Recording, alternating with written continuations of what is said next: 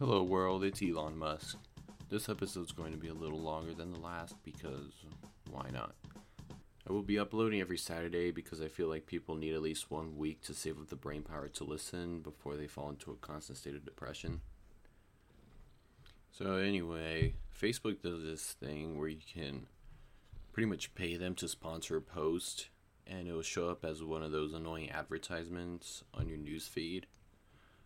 I boosted last week's episode on Facebook, and since Facebook likes to sell people's information anyways, I thought I might as well sell my own too. When you boost a post on Facebook, you must choose like a preferred audience, which is almost impossible for me because I don't think constantly high, drunk, depressed, sad, more sad, Amy Schumer are valid audience choices. On that topic, why isn't there an app that lets you change same comments on every social media website at once? For example, if I posted an episode with the comment, listen to this hilarious episode of Shitlatables on Facebook, Twitter, and YouTube, but then I realized I didn't want to get sued for falsely stating my content is funny, I would have to log into Facebook, edit my comment, log into Twitter, delete my twit because you can't edit them, create a whole new twit just to change one sentence. Then I would have to log into YouTube, which means I would have to log into Google, which means I would have to pull out my stupid phone because Google has more secure logins than America's nuclear arsenal, only to get locked out of my phone because my fingerprint scanner was too dirty from too many fingerprints. And by the time my phone unlocks, I'm already 72 years old and can't remember my Google account password. So I try to reset my password, and the security question I get is, how many partners did you have throughout your lifetime? To which I replied 0. But being a very old man now at the age of 20, I just don't get the appeal of modern rap. Yeah, I just switched the subject out of nowhere, just like how Trump wants to switch from Melania to Ivanka. The only rapper that I think is okay is Lamppost Malone, Pizzoloni, but I just don't get the Skrats, Kurt, Pop, school shootings, etc. The Skra is for protecting us from harmful sun rays, and the Pop should only be on pop rock commercials. School shootings should only be shown on the news every day, and the skirt should only belong to 4th grade teachers with oversized thighs. I know for a fact that everyone has had that one teacher with an astronomically sized behind. You know, when the kid next to you raises his hand for help and the teacher comes over, she'll bend down to look at the student's paper and the circumference of her booty is bigger than your own body, and you are terrified that such a massive object might engulf you whole or open a portal to an alternate dimension, so you are forced to bend away at a 90-degree angle until the thread is gone, only for the teacher to turn around, knock out a few books, bookshelves, lamps, students, innocents. Yeah, you know that teacher, usually named Miss Robinson, Miss Landtrotter, Ted Cruz, or Hillary Clinton. We also all had that one smartass teacher that would say some dumb shit like, "Why are you handing me your homework? I know I may look like the churning box, but I'm not." Oh, really? Really? You're not the turning box? I could have sworn you were because of the bullshit you make us put in that box seems to be improving the horseshit that comes out of your mouth. One time when I was in 5th grade, we used to do this stupid thing where in the second half of the school year, you would switch with the next door 5th grade teacher to learn a different type of science. Yeah, don't ask. They were like most elementary school teachers that go to a teacher's meeting and talk about, "Oh, I have an idea that can improve a student's learning experience. We should offer a class switcheroo. Yeah, we will switch students during science learning time at 12:37 p.m. until 1:34 p.m. and we each teach them a different type of science we are specialized in." "Oh, Bethany. Oh, sorry, Mrs. Jen. That is such an intelligent idea. And that could also help them prep for middle school because they're not in their original class. Yes, Mrs. Karen. I will start prepping my homework packets 1.4 through 2.57493021 right now." Oh! At one point, I was in the next door teacher's classroom and she was giving out candy for whatever reason.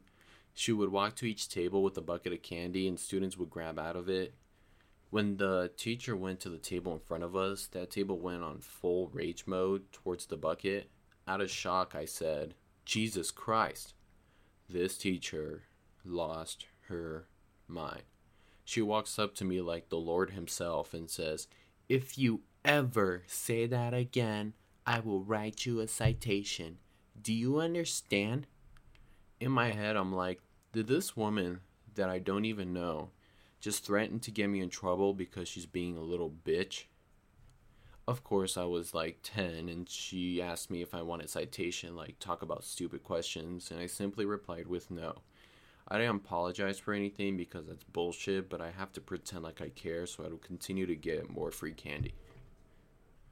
Speaking of free candy, why do schools allow teachers to give away candy anyways? Everyone is so strict on Halloween candy having sharp objects, poison, guns, but we never question candy we get from teachers. What if a teacher's insane, got a teaching degree because they're insane, taught an elementary school class because they're insane, and poisoned the whole class? We don't think about that now, do we? Now you're thinking, but that never happens. Until it does. I know for a fact teachers are insane.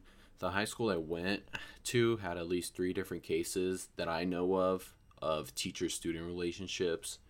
But my high school is kind of a mixture of wannabe rednecks, big trucks, trailer trash, wannabe trailer trash, trash, and my 2 friends and I. The teachers there were either really good teachers, really funny teachers, or really good at attracting minors. I have definitely gotten weird vibes from weirdo teachers who are kind of dumb and they don't understand modern teenage language. For example, instead of saying "stop messing around," teachers would say "stop jerking off." Students would then look at the teacher like they're the dumbest creatures on the planet and laugh for at least half an hour straight. The only time it's okay to say "stop jerking off" is when you're in the men's locker room. Speaking of dumb teachers, when I was in 9th grade, I was a marching band.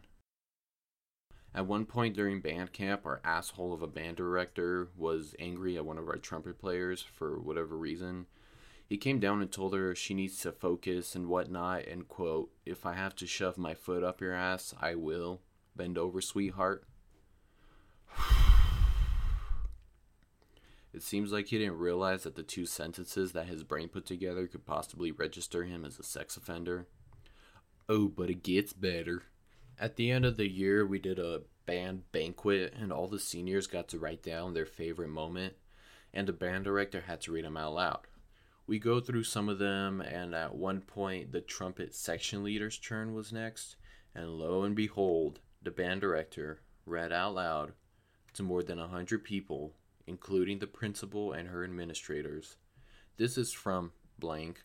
My favorite moment in band was when Mr. Blank told one of the band members to bend over, sweetheart.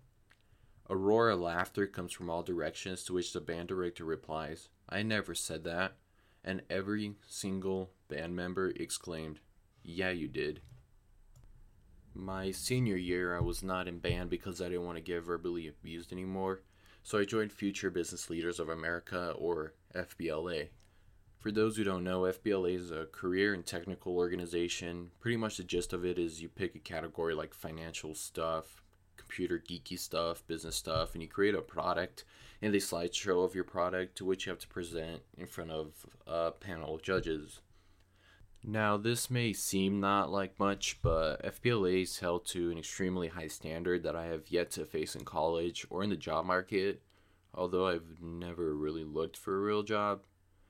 Anyway, we compete against other schools in state, and if you win, the school district will pay in full for you to go to nationals, which takes place in multiple different states every year.